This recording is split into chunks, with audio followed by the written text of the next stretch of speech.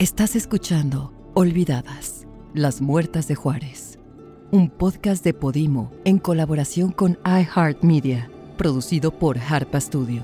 Olvidadas fue investigado y narrado en su versión original en inglés por Mónica Ortiz Uribe y Os Voloshen, a cuyas investigaciones dan voz en español Sandra Romandía y Rosana Fuentes Verain, respectivamente. Advertencia. Este podcast contiene recuentos que pueden resultar perturbadores para nuestros oyentes, pero sin ellos no se puede entender esta historia a cabalidad. Les sugerimos tomar precauciones.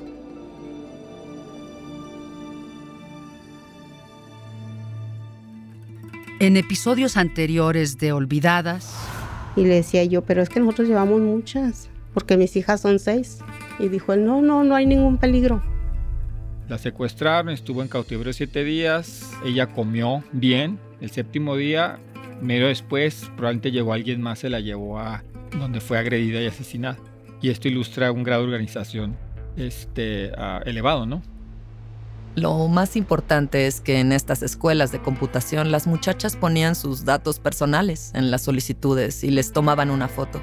Era muy fácil que alguien del otro lado o en donde fuera que se enviara esa información convirtiera las solicitudes en una especie de catálogo.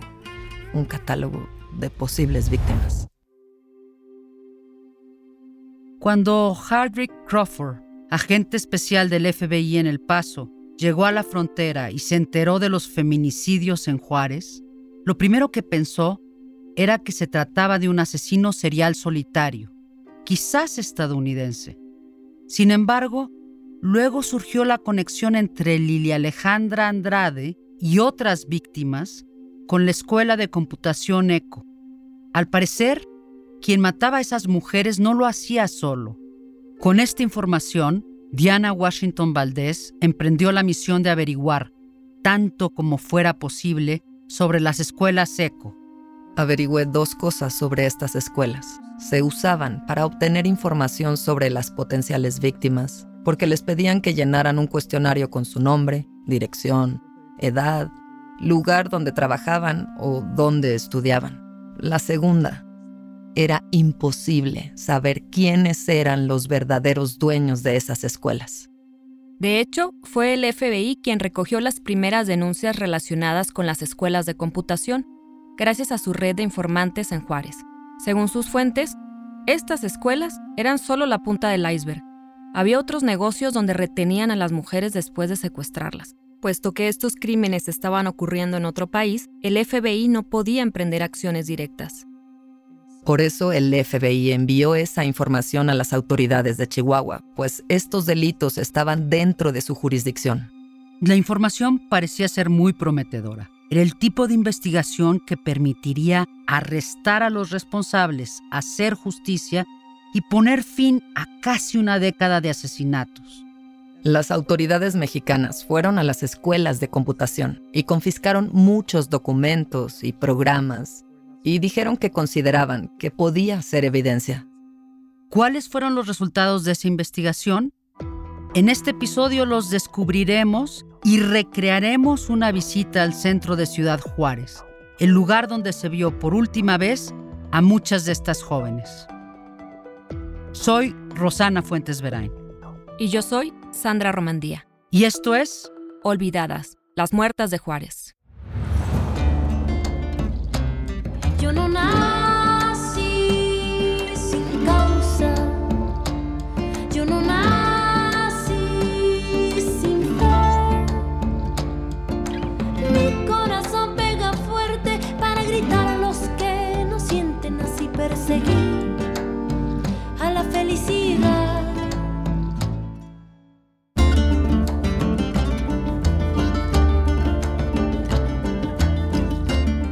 Diana Washington Valdés sabía que las pistas prometedoras podían evaporarse en un parpadeo.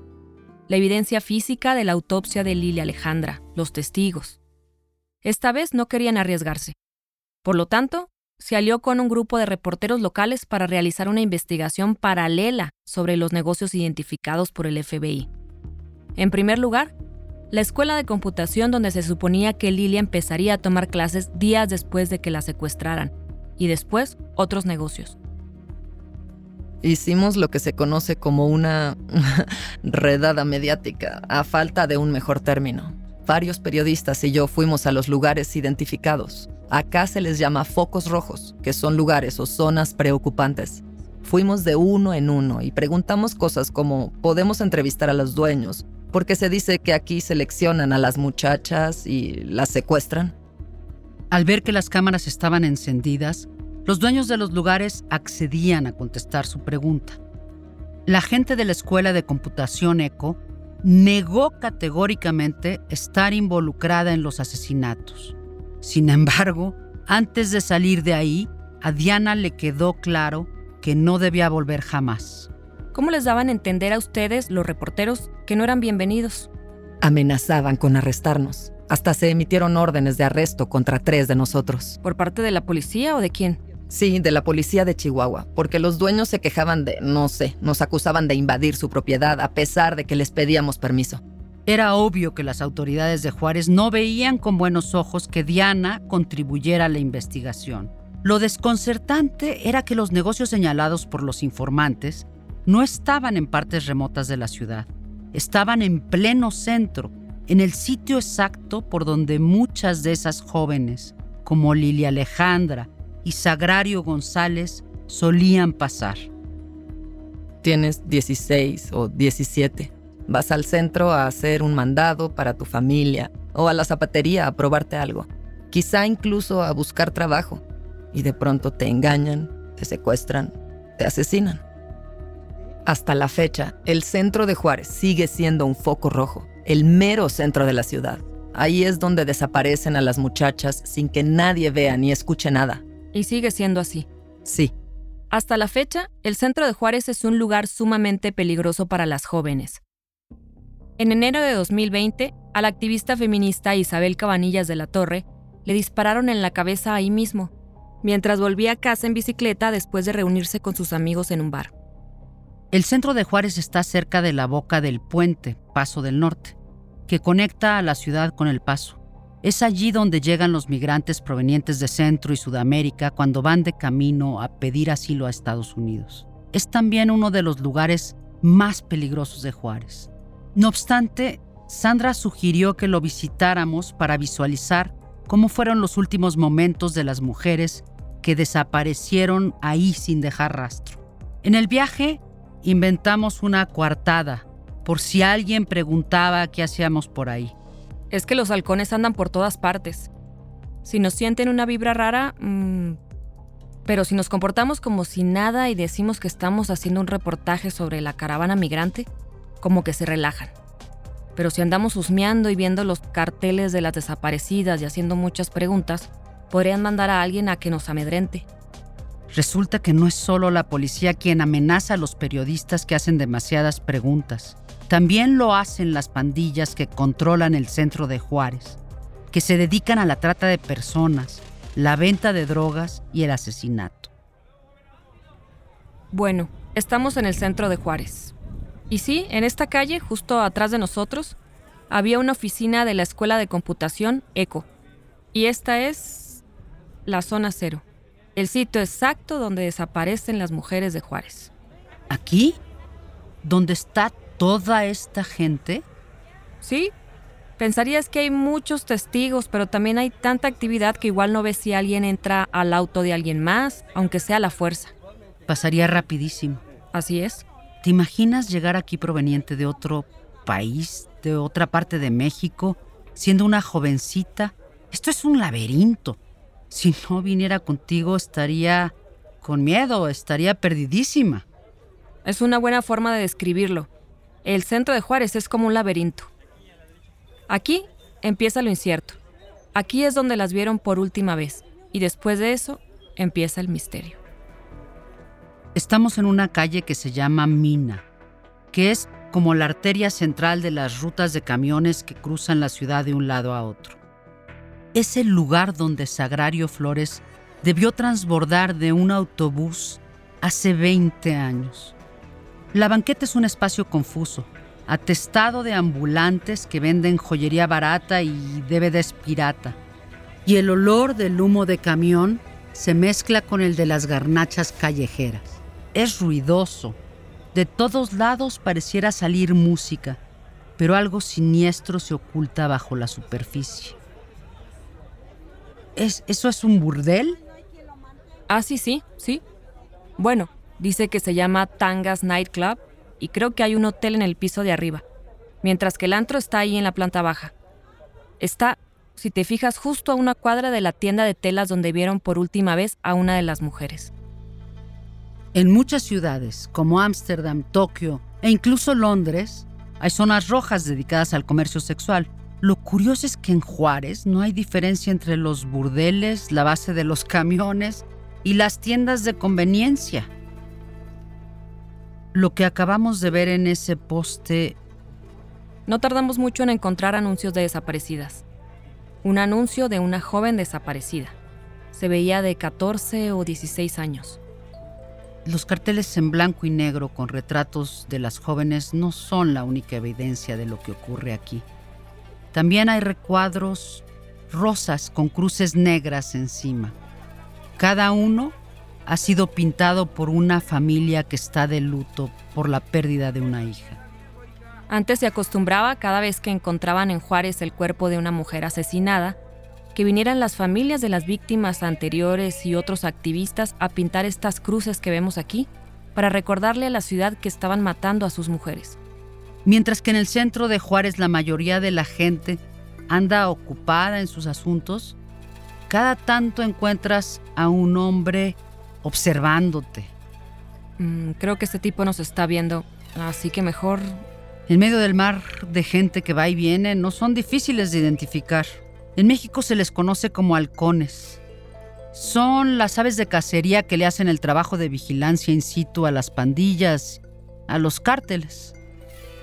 ¿Qué te hizo pensar que ese era un halcón? Nada más su actitud y su postura. La verdad, a veces nada más es mera intuición.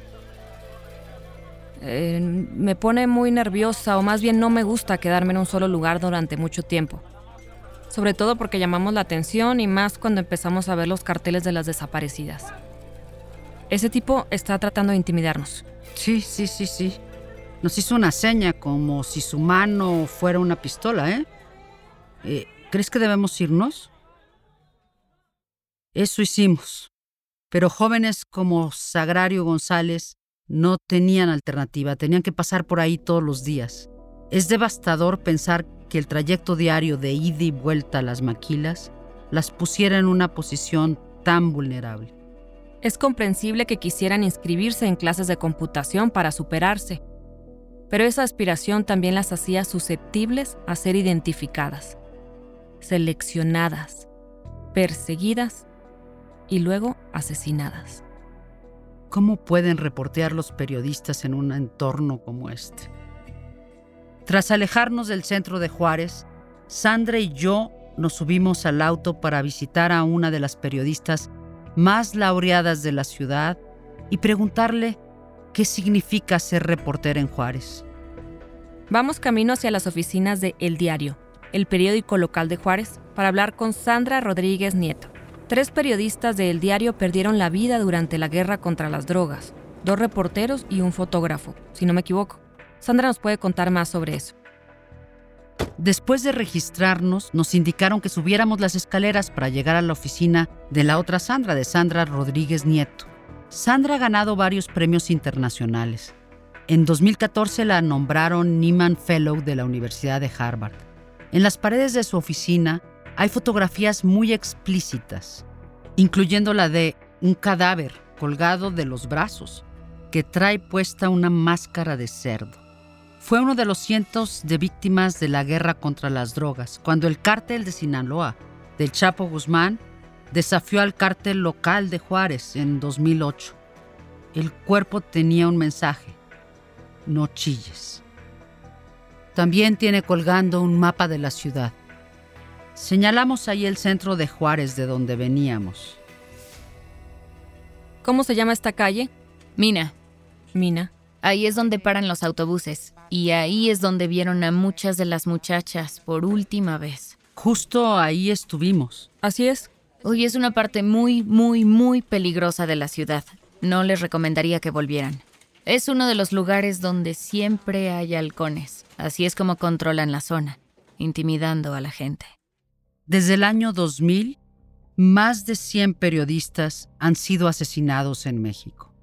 La cifra es altísima, incluso superior a la de un país como Siria, que está en guerra. La cantidad de crímenes resueltos en México de esos periodistas es ínfima. Casi todos quedan impunes. Y cuando los periodistas empiezan a investigar los crímenes, los de sus compañeros o los de otros, los crímenes en general, se convierten en el blanco. Sandra lo recuerda todos los días. De hecho, aquel es el escritorio de Armando. Ese de ahí. Este mes es su 10º aniversario luctuoso. 10 años ya, ¿pueden creerlo? 10 años ya. Afuera de la oficina de Sandra está el escritorio de un reportero llamado Armando Rodríguez, que preservan tal cual lo dejó. Encima está su computadora, cuyo teclado está cubierto de polvo. También hay un ramo de cempasúchil seco que pusieron ahí para honrar su memoria. Armando Rodríguez era uno de nuestros colegas. Pasó 20 años cubriendo la nota roja en Juárez. Sabía todo. Lo mataron en 2008, cuando iba a dejar a su hija a la escuela.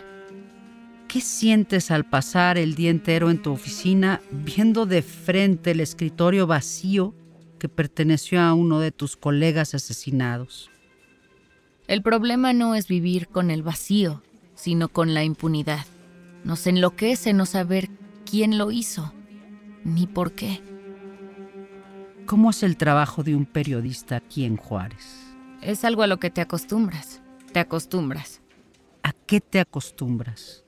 Al peligro, al estrés, a la posibilidad de que te maten en cualquier momento. Sandra Rodríguez podía haber trabajado en cualquier lugar, pero eligió trabajar en Juárez.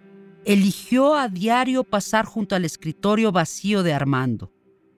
Ese detalle me llamó mucho la atención. A pesar de los inmensos obstáculos y peligros, los reporteros mexicanos insisten en encontrar la verdad.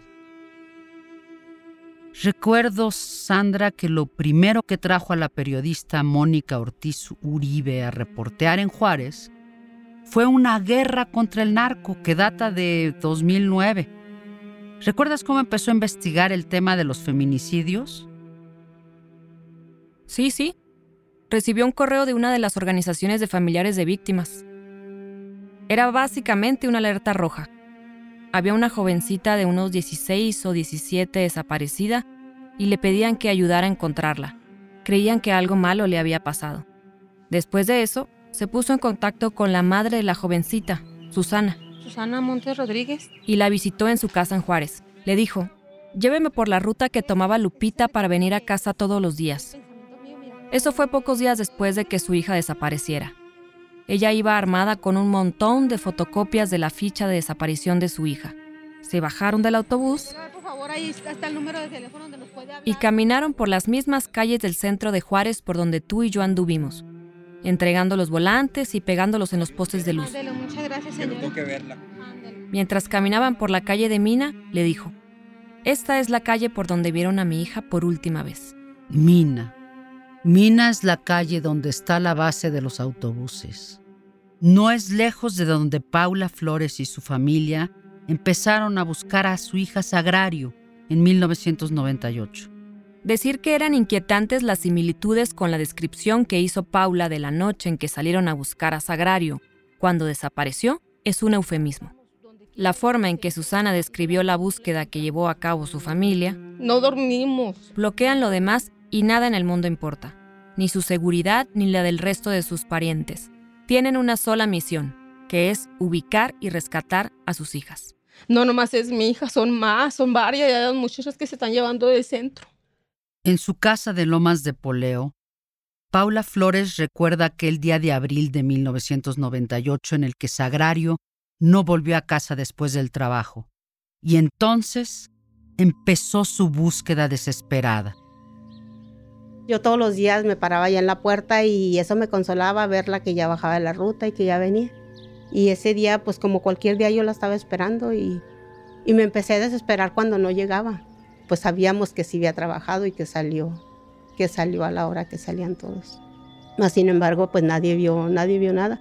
Y le digo, desde esa noche nosotros empezamos en la Cruz Roja, en hospitales, por la calle, buscándola. Y yo se las entregaba en las gasolineras y les decía a los de la camper que andaba buscando a mi hija que me ayudaran a encontrarla. Ni en la casa dejaba yo de buscarla porque hubo noches de que yo me salía y yo le gritaba. Yo corría alrededor de la casa y le gritaba con todas mis fuerzas. Sentía que ella me oía porque la noche estaba silencio, estaba todo, era como yo le gritaba a mi hija.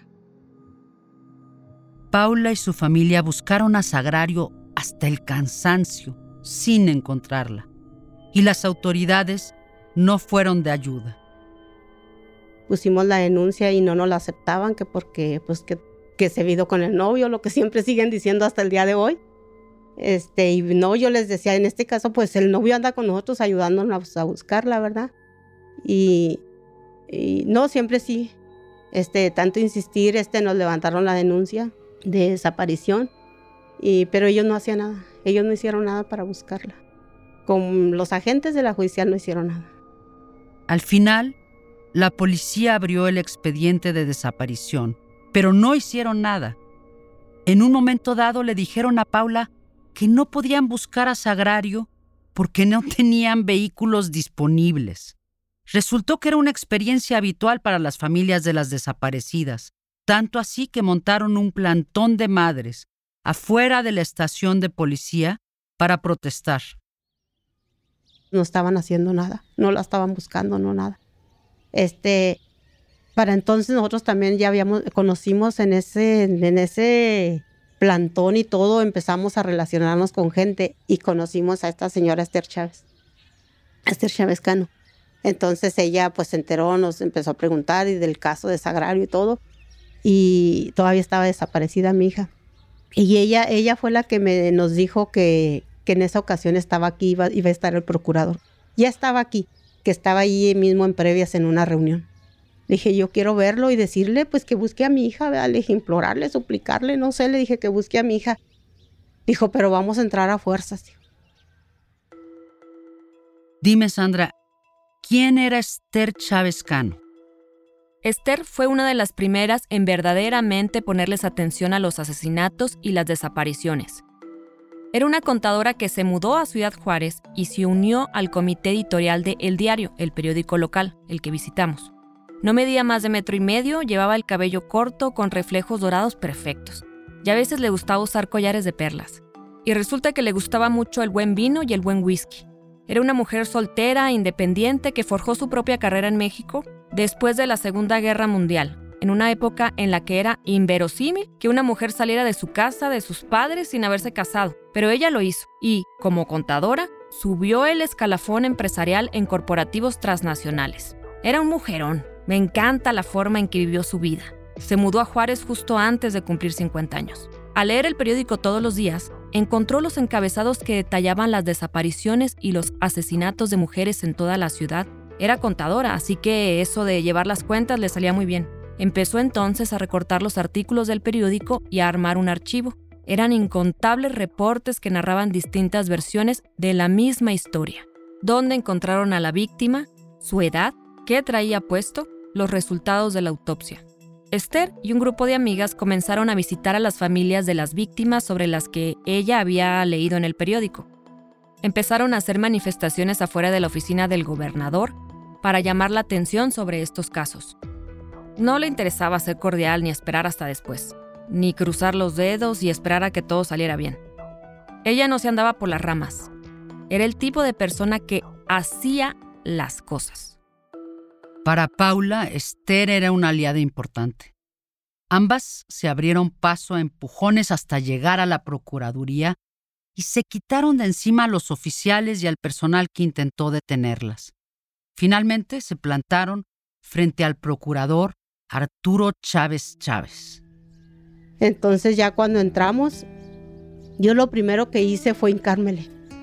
Cuando yo supe, porque yo le pregunté a Esther, le dije que cuál era el procurador. Y ella me lo señaló. Ella me dijo quién era y yo llegué y me le arrodillé. Y le dije que si él nomás le hice una pregunta, que si él tenía hijas.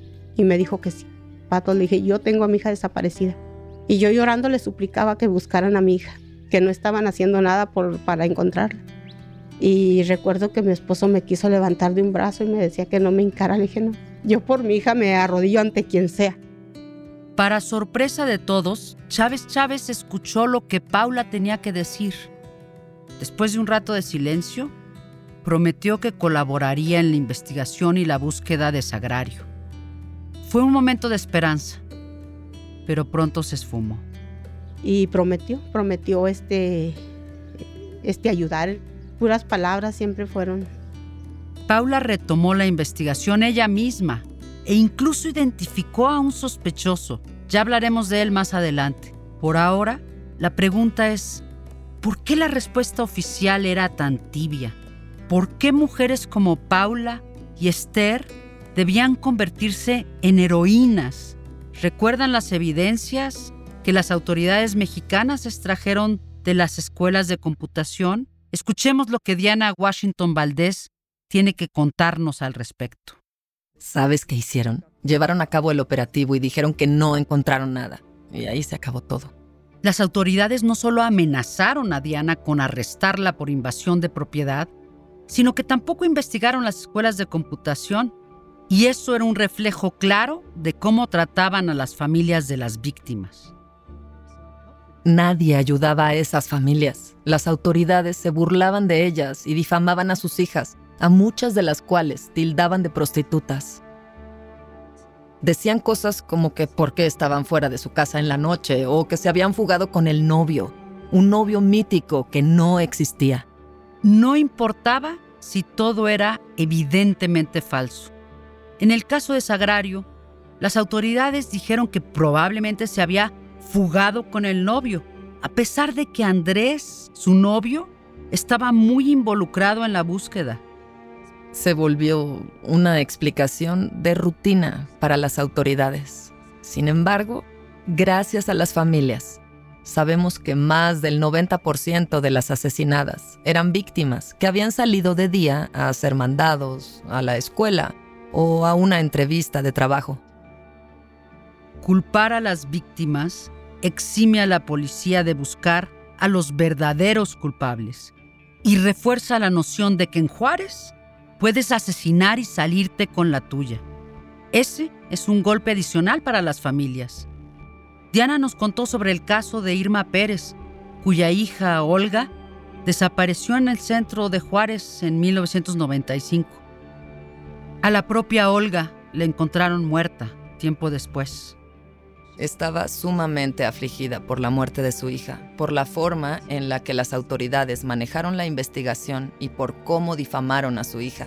Dice que su hija murió una vez cuando la mataron y volvió a morir cuando las autoridades empezaron a difamarla y a culparla y a decir todo tipo de cosas sobre ella que no eran ciertas. Supongo que era la forma en la que las autoridades justificaban no investigar y ser ineptas, corruptas.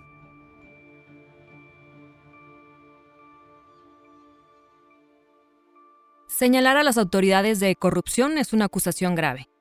Que sean incompetentes es una cosa, pero ¿deshonestos? Eso es muy diferente. Pero las palabras que elige Diana no son gratuitas. Diana saca un Motorola viejo de esos con botones y antena retráctil, y entonces nos cuenta sobre una llamada que recibió mientras hacía el reportaje de las escuelas de computación que hasta la fecha la atormenta. Sonó el teléfono y lo contesté. No reconocí el número telefónico, pero parecía ser de México. Luego escuché un ruido en el fondo, un noticiero en inglés, y de repente una sierra eléctrica. Así es como desmiembran a la gente de ahí. La otra cosa que hizo que la llamada fuera aterradora fue que había una voz de niña que gritaba: «Mami, no, mami, no, mami, no». ¿Fue durante la misma llamada? Sí, Duró como 6 minutos. 6 largos minutos. Aquella llamada fue horripilante en sí misma, pero saber de dónde provino hizo que las cosas fueran aún más aterradoras. Un amigo que trabajaba en una de las agencias federales, cuyo nombre no revelaré, me hizo el favor de averiguarlo. Se llevó mi celular para ver si podían rastrear la llamada. Y lo lograron. Era del Departamento de Inteligencia del Ejército Mexicano. Las autoridades tienen la responsabilidad de resolver estos delitos. Son quienes deben señalar a los asesinos y hacer justicia, pero no lo han hecho. Tal vez nunca fue su intención siquiera. Diana tenía una misión virtuosa. Intentaba hacer el trabajo que le correspondía a la policía. Intentaba señalar los horrores, pero alguien quería amedrentarla e impedírselo. ¿Por qué alguien de la inteligencia del ejército mexicano le haría una llamada amenazante a una periodista estadounidense que intentaba averiguar quién estaba matando a las mujeres de Juárez? ¿Les avergonzaba llamar la atención de los medios? ¿Intentaban proteger al asesino? ¿Estaban involucrados en los asesinatos? En 2001 ocurrió algo en Juárez que no solo conmocionó a la ciudad, sino al mundo entero, y 2 hombres confesaron ser los responsables. Pero sobre eso hablaremos en el siguiente episodio. Soy Rosana Fuentes Verain. Y yo soy Sandra Romandía. Hasta la próxima. Yo no nací sin causa. Yo no nací sin fe. Mi corazón pega fuerte para gritar a los que no sienten, así perseguir a la felicidad.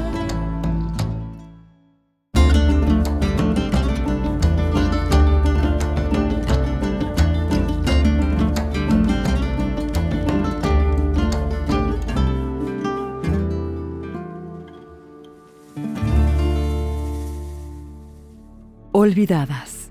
Las muertas de Juárez. Es una producción de Harpa Studio en exclusiva para Podimo, la principal plataforma de podcasts y audiolibros en español.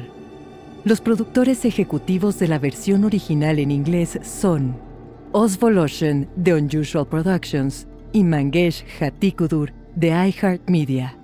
Un agradecimiento especial al equipo detrás de la versión original: Julian Huela, Katrina Norvel, Jacopo Penso, Caitlin Thompson, Lucas Riley, Aaron Kaufman y Emily Marinoff.